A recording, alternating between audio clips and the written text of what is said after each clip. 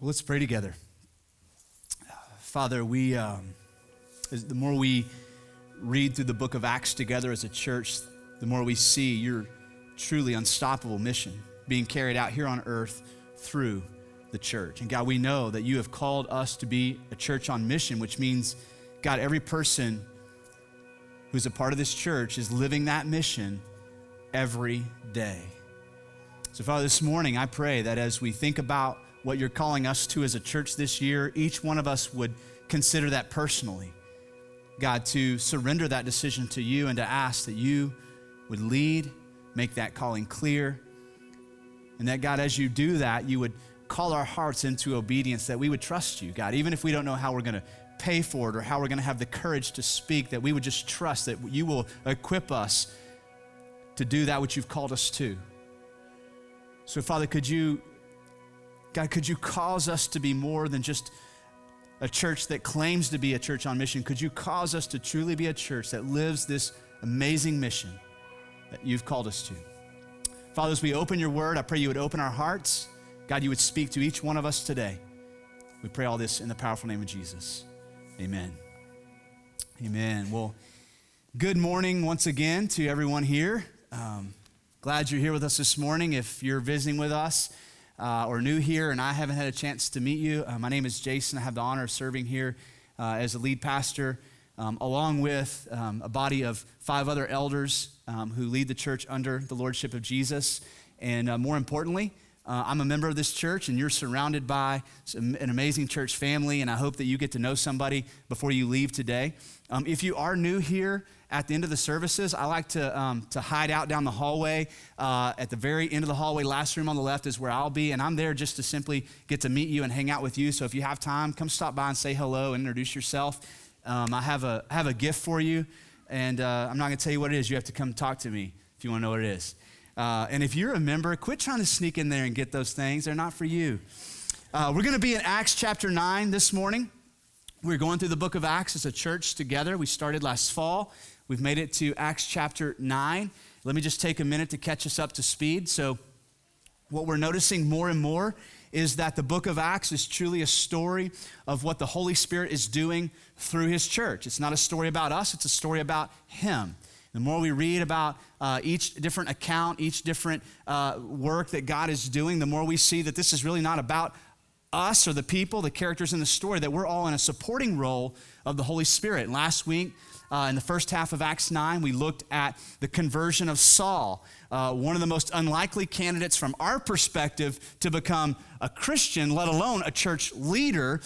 God dramatically and providentially saved Saul to be an instrument in God's kingdom. And he used a man by the name of Ananias, a faithful follower in a small town who at first hesitated. Are you sure, God? You're calling me to go talk to this terrorist in the early church? And God showed us that not only is he powerful to save, he can save anybody, but that he carries out his plan through oftentimes the most unlikely candidates, which is where we enter the story.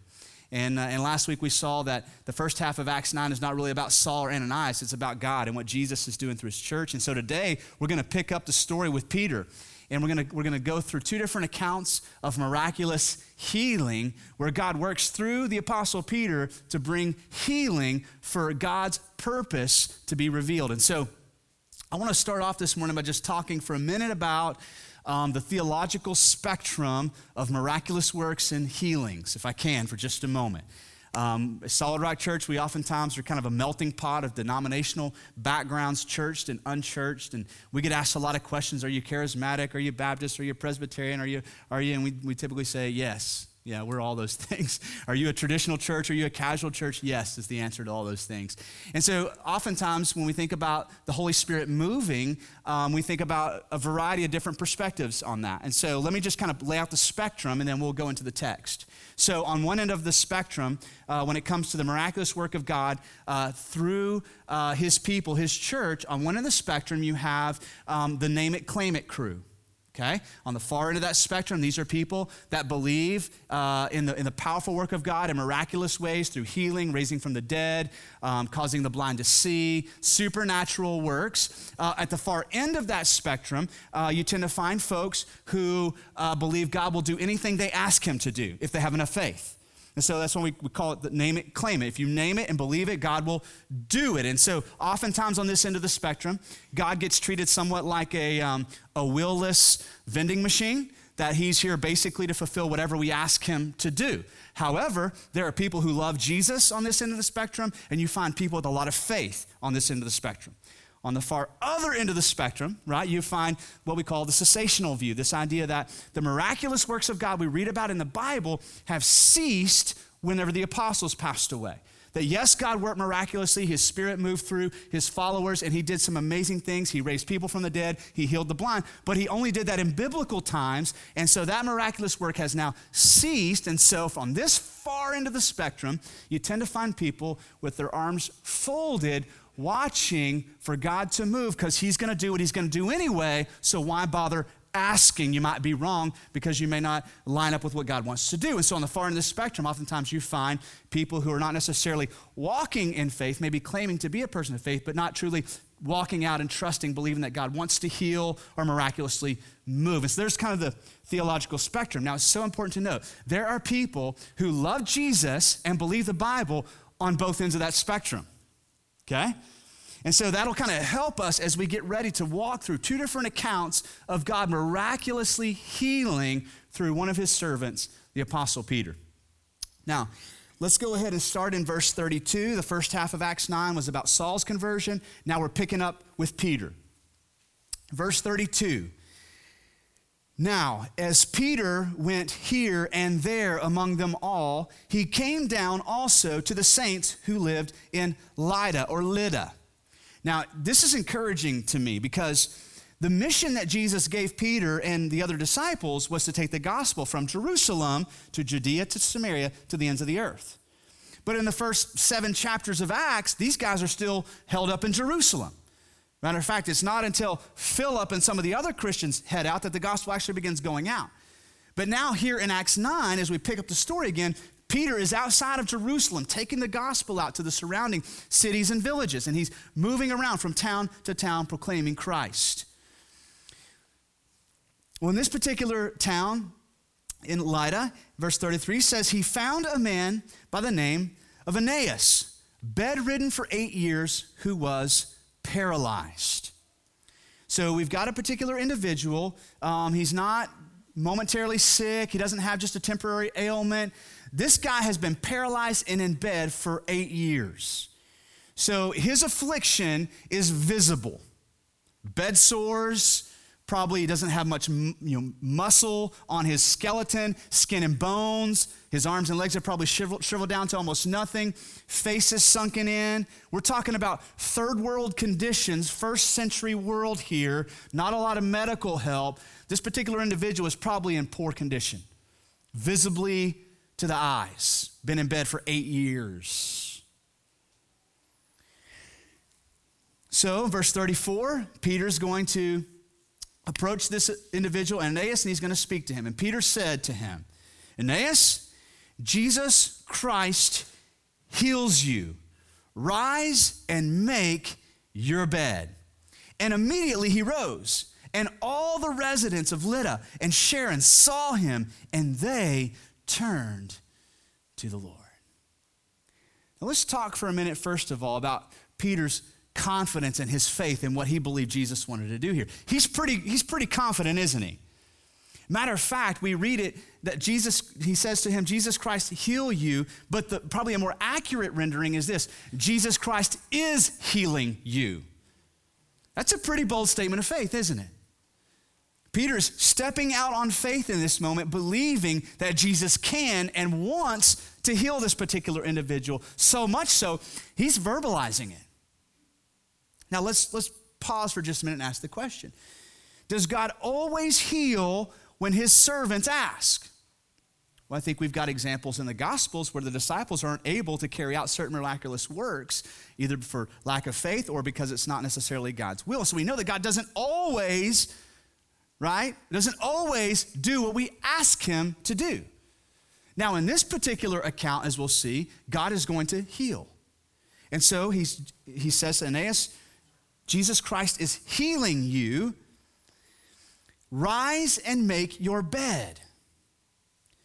Believe it to the point that you're ready to move and act and stand up, right? This isn't going to be a slow transition for Aeneas where he slowly starts to get his strength back. He slowly starts to feel better, and eventually he's able, through some physical therapy, to begin able to walk again. This is like an immediate, Jesus is healing you right now moment. Rise and make your bed. And immediately he rose, and the rest of the residents of Lydda and then a surrounding town, Sharon, they saw this. And they were compelled and called to the Lord. Now, the first thing I want to point out here is this is Peter's point. Peter is not calling this man to himself. Peter is not approaching this man saying, I have what you need. Call out to me, right? He's not calling him to himself. He's calling him to Christ. That's the first and foremost, that's the primary point of what's happening here. Now, I want to look for a second with you at Jesus' teaching in Luke 4, where he talks about and he recounts some Old Testament stories about how God moves and works in miraculous ways according to his own desire and plan. In Luke chapter 4, you find Jesus. He has just come out of the temptation in the wilderness, and he's gone into the synagogue, and he's taken a scroll out, and he's unrolled the scroll, and he's read it in front of all the people. Then he rolls it back up, sets it aside, and begins to talk about why God's going to work in some situations and not in others. Let's pick this up in Luke chapter 4, verse 25. So Jesus is now teaching on what he read. But in truth, I tell you, there were many widows in Israel in the days of Elijah, when the heavens were shut up for 3 years and 6 months, and a great famine came over all the land. And Elijah was sent to none of them, but only to Zarephath in the land of Sidon, to a woman who was a widow. And so Jesus is recounting a story. He's saying, remember the days of Elijah when there was a great famine. A lot of people were starving, in particular the widows who didn't even have the means or the strength to get out and try to scrounge up some food. But remember, God only sent him to one widow. And then he's going to talk about the days of Elijah. Verse 27, and there were many lepers in Israel in the time of the prophet Elijah, and none of them was cleansed, but only Naaman the Syrian. So let's look for just a moment now at how they're going to respond to what Jesus said. So he's in Nazareth, his hometown, and he's explaining to them why and how God moves according to his plan in some situations and not others. So he's given the example of the famine, how God came to one widow, and now an example where there were lepers, where God came to one leper. And in verse 28, when they heard these things, all the synagogue were filled with wrath. They don't like what they're hearing, that God works according to his will and plan and purpose, not according to ours. And it drives them to wrath. And so here's what they do. They rose up and drove him, Jesus, out of the town and brought him to throw him, or to the brow of the hill on which their town was built, so that they could throw him down the cliff. Jesus, being the Son of God, doesn't submit to their plans, verse 30, but he passes through their midst and went his way. I love that part of the story. I love it. However, the main point here that Jesus is teaching is what? God works and operates miraculously according to his desires, his will, and his plan, not always according to ours. Now, in verse, I think one of the most frequently hijacked phrases from the Bible comes from Psalm 37. Psalm 37 verse 4 says, delight yourself in the Lord and he will give you the desires of your heart. And we love the back half of that verse, don't we? Going, give me the desires of my heart. Man, Jesus is like Santa Claus. He's going to give me what I want if I just want it bad enough, right? If my motives are pure enough and my faith is strong enough, he's going to give me the desires of my heart. I'm going to put that on a coffee cup. I'm going to hand write it on a little note card and put it in the dash of my car so I can memorize that verse and put it on my mirror while I'm painting my face and doing my grooming my hair. I'm going to live by that verse. And we neglect the context of what the psalmist is actually saying about God fulfilling our desires. We back up to verse 3. Here's what God's word actually says. Trust in the Lord and do good. Dwell in the land and befriend faithfulness. Delight yourself in the Lord, and he will give you the desires of your heart. Commit your way to the Lord. Trust in him, and he will act. Well, that's a little different. Trust, do good, befriend faithfulness, delight yourself in the Lord, commit your way to the Lord, and then he will fulfill the desires of your heart, and he will act. What happens in those moments when we delight in the Lord is all of a sudden our desires begin to change. And his desires become our desires, and we begin to want what he wants. That's what the psalm is saying. Not that God's some vending machine and you just decide what you want. I want some healing, so God, you're obligated to give me healing. Now, there's an important point that I want to make here that I think we're going to clearly see in just a minute. God deserves to be worshiped whether he does anything in my life or not. I'm going to say that, and I want you to think on that as we talk today. God deserves to be worshiped, praised, exalted, whether or not he answers my prayer request. Why? Because his worth is rooted in who he is, not what he does for me. And I think each one of us needs to take a step back and think about that. What is your praise and your worship of God rooted in? Is it purely in what he does? It's not wrong to worship him for what he does. We believe he's mighty to save, and we worship and we celebrate him for that. We believe he's able to heal. We worship him. We celebrate that he heals, that he comes to us in our despair, and he brings us hope. He calls us out of our darkness. He breaks the shackles of our addictions. We believe God does these things, and we worship him for that. But does he deserve to be worshiped even if he doesn't? Because see, if you can't say yes to that, then you're going to be prone to respond like the folks we read about in the synagogue in Luke 4. And you're going to get angry at God when he doesn't do what you ask him to do. I've asked for this over and over again. Why haven't you done this? And so as we think about what it means for God to heal, we have to understand that God is not a will-less God. He has desires, passions, ambitions, and he has a divine, good, and perfect will for us and for you.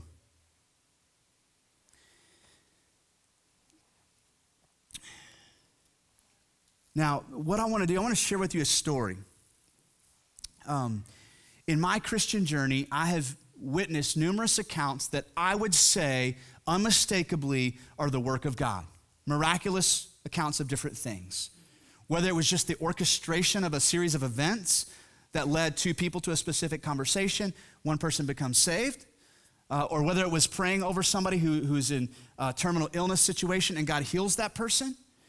But probably the most vivid account that I have experienced to date that I feel like somewhat relates to what we just read about in Acts chapter 9 took place around 1999. I had been a believer for about 5 years. I was on a mission trip in Mexico. And I was there actually with a couple of men who are members in our church today. Brian Walker and Jason Lewis were there on that same trip. And we were working out of this base town of San Antonio, a real small town deep in Mexico. And we had all three gone different directions, working with different towns and villages. The pastor there in San Antonio, Brother Bert, was actually an American who was a Mexican-American who was serving this town as a missionary. And he would take us to these little villages outside of San Antonio. And so by villages, what I mean is little groupings of buildings that all of them had dirt floors, none of them had electricity, and daily they would go down to the river to get their water for everything they needed, kind of villages. And so we had split up in this little village and doing different things, and I was there in the little church getting ready for Vacation Bible School, and we sent a team out of college students to go door to door, inviting people to come to Vacation Bible School, and then offering to pray over the family if they had any needs. And after that first time they went out, we got back together that evening back in San Antonio, and we were recounting stories, and some of the girls, the college students, had seen something that they wanted to share with us that was really disturbing. One of the houses they had visited, they knocked on the door, and a husband and wife came to the door, and they said, and as soon as they kind of approached the doorway, this horrific smell hit them. Just sounded like, and it just smelled like just bleh. And so they begin to interact with this family and saying, hey, we're Christians. We're here to pray for you and to invite you, if you have any kids, to come to Vacation Bible School. And they said, well, we have a son. He's 16 years old, and he can't get out of bed. He's paralyzed and he's mute. And so these college girls were there, and well, can we pray for you? And the family went on to tell them through a translator that they had been trying all sorts of sorcery and witchcraft and satanic worship to try to get this boy healed. And these girls stepped inside, and they saw there was a 2-room house on the left-hand side in the kitchen. On the table, sure enough, there was the head of an animal there and candles, the evidence of seances and different things that this family had been trying to get this boy healed. And in and out of the house were these pigs and these goats and these chickens just running all crazy. And, the mom and the dad were just there at their wits' end, and these girls prayed over the family, and then they walked away a little bit unnerved by what they had seen and experienced. So they brought that report back to us, and we decided the next day we wanted to go visit this family, but we wanted to send a couple of the men to go with and to actually step inside and to pray over this family. And so I got to go with the team and a Brazilian missionary by the name of Ivan, a very outgoing, very loud, spoken, zealous believer in Jesus. He was Brazilian, which meant he spoke Portuguese and broken Spanish. And so Ivan and I and these girls were going to go back to this house and visit the family. So we did. We go back, and sure enough, just approaching the house, the smell hit you. And so we had stepped into the doorway, and the family had cleaned up now. They knew we were coming. So they had gotten everything off of the table, but there was still just blood stain on the table, the evidence of what had been there the day before. And the family had welcomed us into their home now to pray over their son, who was 16 years old. I don't know how long he had been in bed, but he couldn't sit up, he couldn't speak. He was just drooling over his face, down his face, and he was skin and bones. Just hands were seized up, nothing but just skin hanging off his bones. Well, Ivan begins to minister to this family, like I said, in Portuguese/broken Spanish. At this point in time, I'm just learning Spanish, so I'm having a hard time following along. And so he just starts getting fired up. And he begins to talk to them about, how they've been reaching out to demons, and Jesus is the only answer, and they've been reaching out for all these different, spiritual forces to heal their son, but only Jesus can heal their son. He begins to rebuke this family, and he begins to get, the more excited he gets, the more, I don't even know what language he's speaking. I think he was drifting in and out of Spanish and Portuguese and tongues, but he's getting fired up, and the more fired up he gets, the more locked in the mom and dad become, and their eyes become, wide open, and the animals in this little house start going crazy, running all around us. And here I am, I'm kind of behind the kitchen table in front of the bed with the boy. Chickens are running everywhere. I don't know what to do. I'm just listening, I'm waiting for my cue to say amen, and then let's get out of here. And at one point, Ivan begins to shout at the mom, and he's shouting about these animals, and then so the mom just begins gathering up these chickens and throwing them out the window. Just phew, phew. And I was trying to imagine, I think at one point I saw a pig go out, and the animals were running back in the door, and she was just, as fast as she could grab them, she was throwing them out the window. I was trying to imagine, what the villagers were thinking outside, right? This man yelling in Portuguese and Spanish, and then tongues, and animals are flying out the window. It was like that scene where Jesus cast the demons into the pigs and they run off the cliff kind of deal. Like, I don't know what was happening. That's what I think was happening. And so I'm just standing there, and sure enough, all of a sudden, Ivan turns to the family, and he asked them if they believe in Jesus, and in that moment, they said, we trust in Jesus. Everything got quiet, and y'all, that boy sat up in bed. I've never seen anything like it in my entire life. I have no proof other than just looking at him that before that he was unable to. Sat up, began to smile. And here, for me, here's the proof. Mommy and daddy hit their knees, just in tears, weeping and praising the Lord. And that family became Christians that day. I didn't understand all that was being spoken, but I can say without a shadow of a doubt, the Holy Spirit was in that house, and God saved that family. Now, there have been a lot of things in my life that I've witnessed, and I thought, man, I'm going to give glory to God for that you might say, well, that was circumstance, or that was, whatever, okay? But there are certain events, certain things that God does that that only God did it. And this is the kind of story we're reading here. Are there potentially other stories that didn't make the book of Acts, where maybe Peter or one of the apostles prayed for something and it didn't happen the way they wanted it to happen? I'd be willing to say, yeah, that probably happened. Well, why didn't Luke include them? Because it's not a story about Peter. It's a story about what God is doing through Peter. If you're taking notes with us today, I want to hit this first statement. The unstoppable church operates in complete faith that God can do anything. If we don't believe that, what are we believing? That God can do anything while submitting every desire and plan to God's good and perfect will. See, it doesn't have to be one extreme of the spectrum or the other, does it? We can be a people of faith who believe God can miraculously heal. He can raise a paralyzed man out of bed. He can bring the dead back to life. He can heal your affliction, your suffering, your addictions. Right? We can believe that at the same time, simultaneously submitting those desires to his good and perfect will, saying, as Jesus so perfectly exemplified, nevertheless, what we want, God, your will be done. I mean, isn't that how he taught us to pray? Our Father who art in heaven, thy kingdom come, thy will be done on earth as it is in heaven. God isn't sitting on his throne running out of ideas. God isn't sitting there without a will and a purpose and plan, hoping that some Christian, somewhere on the earth, will come up with a solution for a problem. God has a good and a perfect plan for your life. Now, what we're going to do is we're going to look at another story.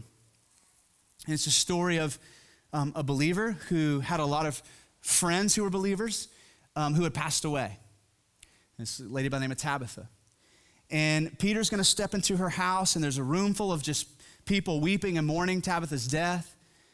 There are all kinds of just evidences. They're looking at the garments that she's made and all the symbols of her acts of service. This was a servant among servants. And Peter's going to step into the room, and he's going to ask everybody to get out. This is where we're going to pick it up in verse 40. But Peter put them all outside and knelt down and prayed. And turning to the body, he said, Tabitha, arise. And she opened her eyes. And when she saw Peter, she sat up. And he gave her his hand, and he raised her up. Then, calling the saints and the widows, he presented her alive. And it became known through all Joppa, and many believed in the Lord. And he stayed in Joppa for many days with one Simon, a tanner. And we'll look at him next week. Now let's talk about what we don't know, first of all. First of all, we don't know why Peter asked everybody to leave. Maybe he was removing distractions for himself. He didn't want to be distracted. He wanted to get everybody out. He just wanted to focus on what he was praying and what he believed God was doing. Maybe he was concerned that people in the room just didn't have faith, that God could actually raise somebody from the dead, and so he asked them to leave. Maybe Peter was a little bit concerned because he didn't know what God was going to do, if God was actually going to raise this woman. We don't know, do we? We don't know why Peter asked all of them to leave, and we also don't know what he prayed for. All we know is that Peter knelt down beside her bed and he prayed to the Lord. Then after he prayed, he spoke to her body and he said, Tabitha, arise. Let's focus for a minute on what we do know. First of all, through what we've talked about today and even through this account, we know this, that God has a purpose in healing. Because think about it like this. Any healing that God does here on earth in this life, your life, or somebody around you, is only momentary healing. I mean, if God heals your cancer and you never get cancer again, you still have to die, short of Jesus coming back, right? I mean, Jesus raising Lazarus from the dead, Lazarus still had to die again. So anything God does in our lives is only momentary healing anyway, right? Whether he heals your cancer or provides a job, whatever God decides to do for you in your life is only momentary. So what is the purpose driving God's momentary healing in our lives? This causes me to think about an account from John chapter 9 where Jesus and the disciples are walking through a town. And as oftentimes you see in kind of a third world town, if you're disabled, you're blind, you can't walk, somebody will carry you and put you out on the sidewalk to beg. And so his disciples are passing by, and on the side of the road, there's a blind man there. And the disciples ask him, Jesus, whose fault is this? Is it his sin or his parents? And in Jesus' answer to them, we've learned a lot about the heart of God and his desire to work. We'll pick this up in John chapter 9, verse 1. This will be on the screen if you want to follow along. And so as Jesus, passed by, he saw a man blind from birth. And his disciples asked him, Rabbi, who sinned? This man or his parents, that he was born blind? And Jesus answered, it was not that this man sinned or his parents, but that the works of God might be displayed in him. So they're asking the why question. Why is this man blind? Why is he suffering? You ever asked that question? Why? Why are we going through this? Why is this happening to me? Why is this happening to this person I love? Why is it happening to them and not me? And the disciples are asking that kind of question. Why is this happening? And their immediate default answer was somebody must have messed up here, right? Because sin oftentimes leads to suffering, right? That's the trajectory of sin. Sin leads to suffering. And so in this particular case, they're saying, well, where did the sin start? Whose fault is this? And Jesus answers, in this particular situation, it's not the result of his sin or his parents' sin. The reason this man is blind is that the powerful work of God might be displayed through him. And then as the story goes on, we read, we, Jesus speaking about himself and the disciples, must work the works of him who sent me while it is day. There's a time period where we get to engage in doing the work God is doing here. Night is coming when no one can work. As long as I am in the world, I am the light of the world. Having said these things, he spit on the ground, made mud with his saliva, then he anointed the man's eyes with mud. And he said to him, go wash in the pool of Siloam, which means sent. And so he went and washed and came back seeing. Now, this story started with the why question. What's the why? Jesus said that the glorious work of God might be displayed. God heals our momentary afflictions in order to display his glory and his goodness. That's one of the reasons why God heals. We look forward into Revelation in chapter 21. We get a beautiful picture of the purposes of God coming together, not in a momentary way, but in eternal realities. And in Revelation 21, this is a famous passage of Scripture. You may have heard this read at a funeral or in a different setting. Listen to the first 4 verses of Revelation 21. Then I saw a new heaven and a new earth, for the first heaven and the first earth had passed away, and the sea was no more.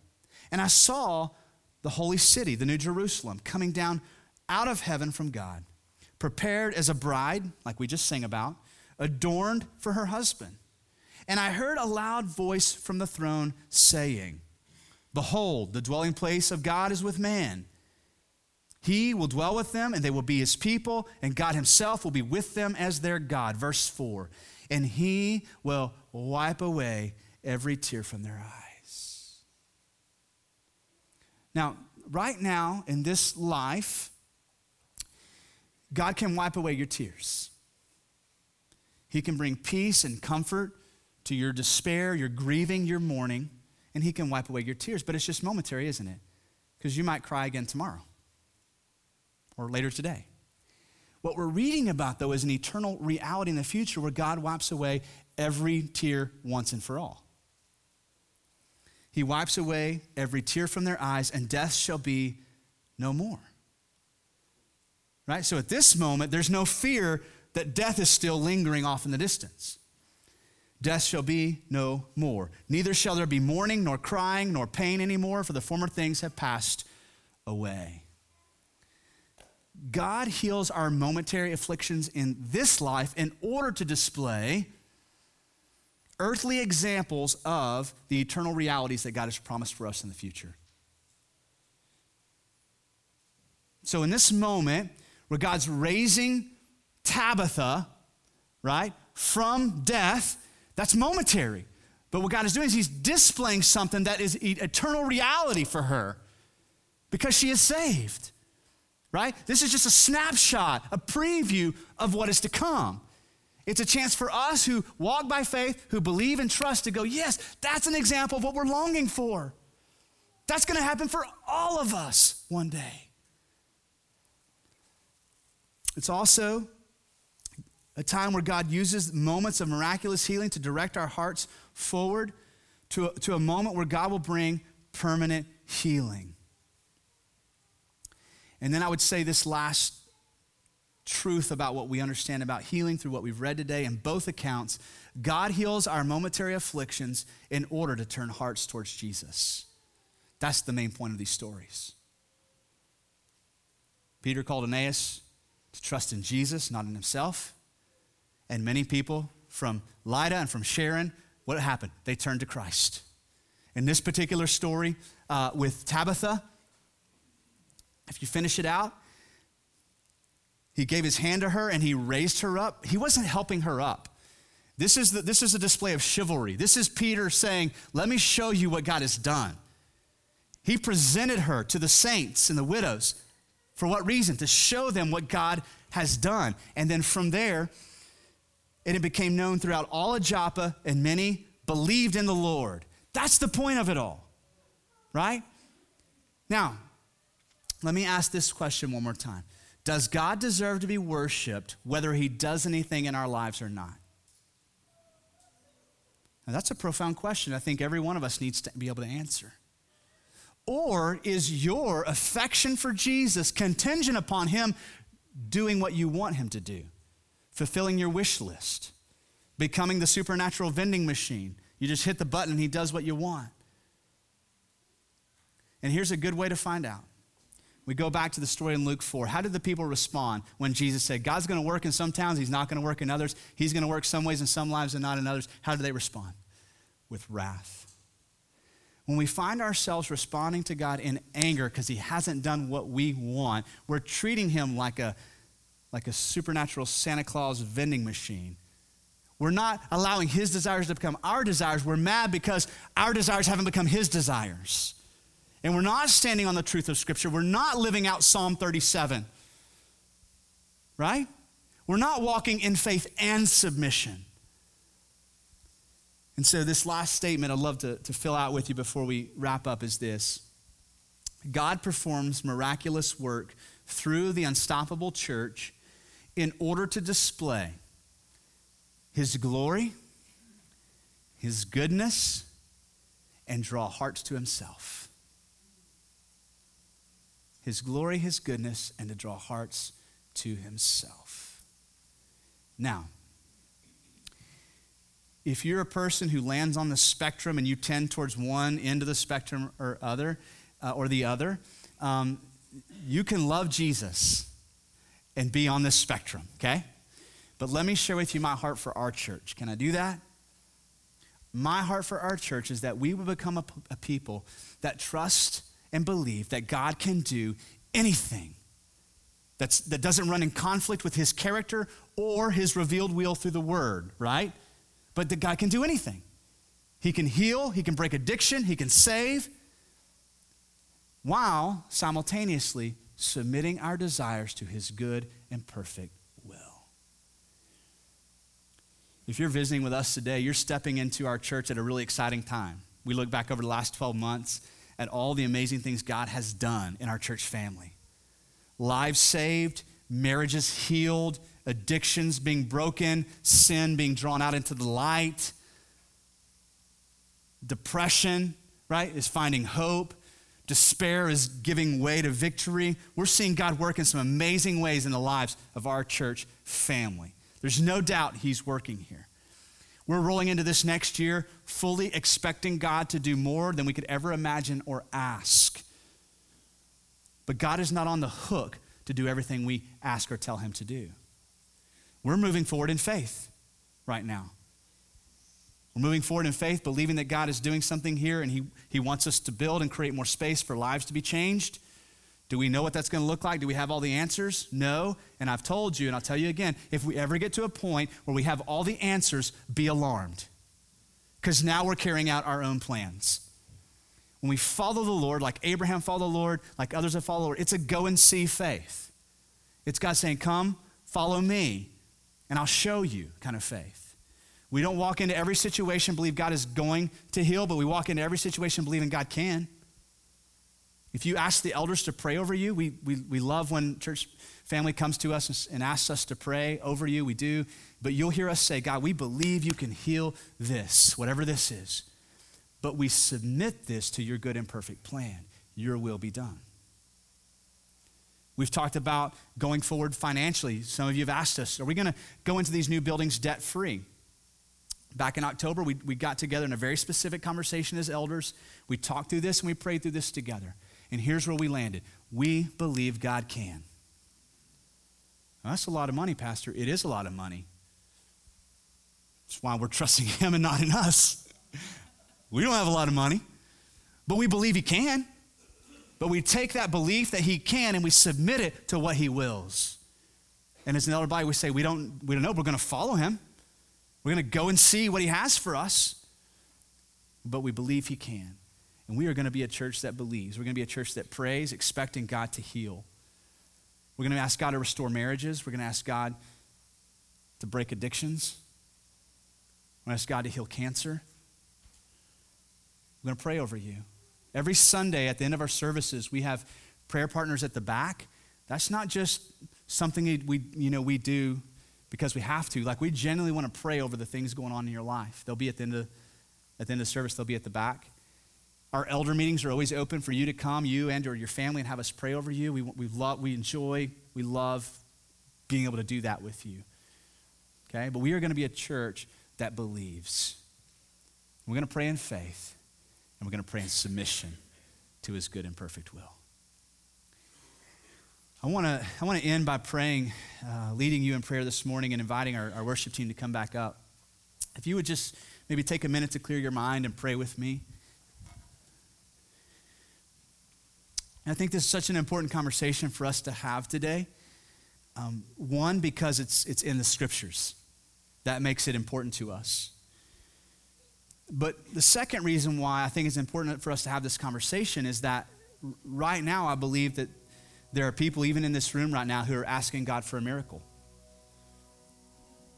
And maybe you're at that place of frustration or doubt or not really sure what God wants to do.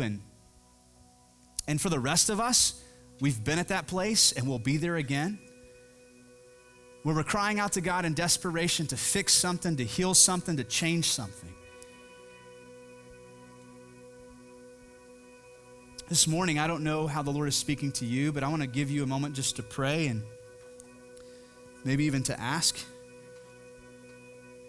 Maybe you're at that point of frustration and you've been praying for the same thing over and over and over again, and maybe you just realized this morning, but you haven't been praying in submission. So maybe for you, it's to bring that request and to lay it down at the feet of the Lord and say, your will be done. Maybe you've been praying for the same situation, the same person over and over and over and over again, and this morning, God would say to you, don't give up. Keep praying.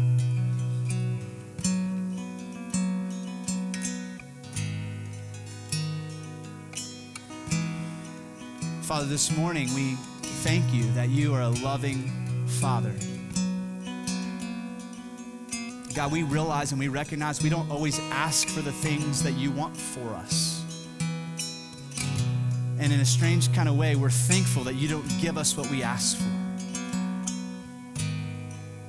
Just like with our own children, God, we know that we don't always ask for what is good and what is perfect and what is right. God, I pray that this morning could be a time of sweet submission. A time of coming to you once again and saying, I trust you, God, you are good. Your will be done. Father, for others of us, maybe we've been walking in a season of doubt. Maybe we've quit believing that either you care, or maybe we've quit believing that you're able. So maybe this morning would be a time for you just to stir our faith, to believe that you absolutely can. God, wherever each person is this morning, would you meet us in this place, and would you speak to us and work among us? Pray all this in the powerful name of Jesus.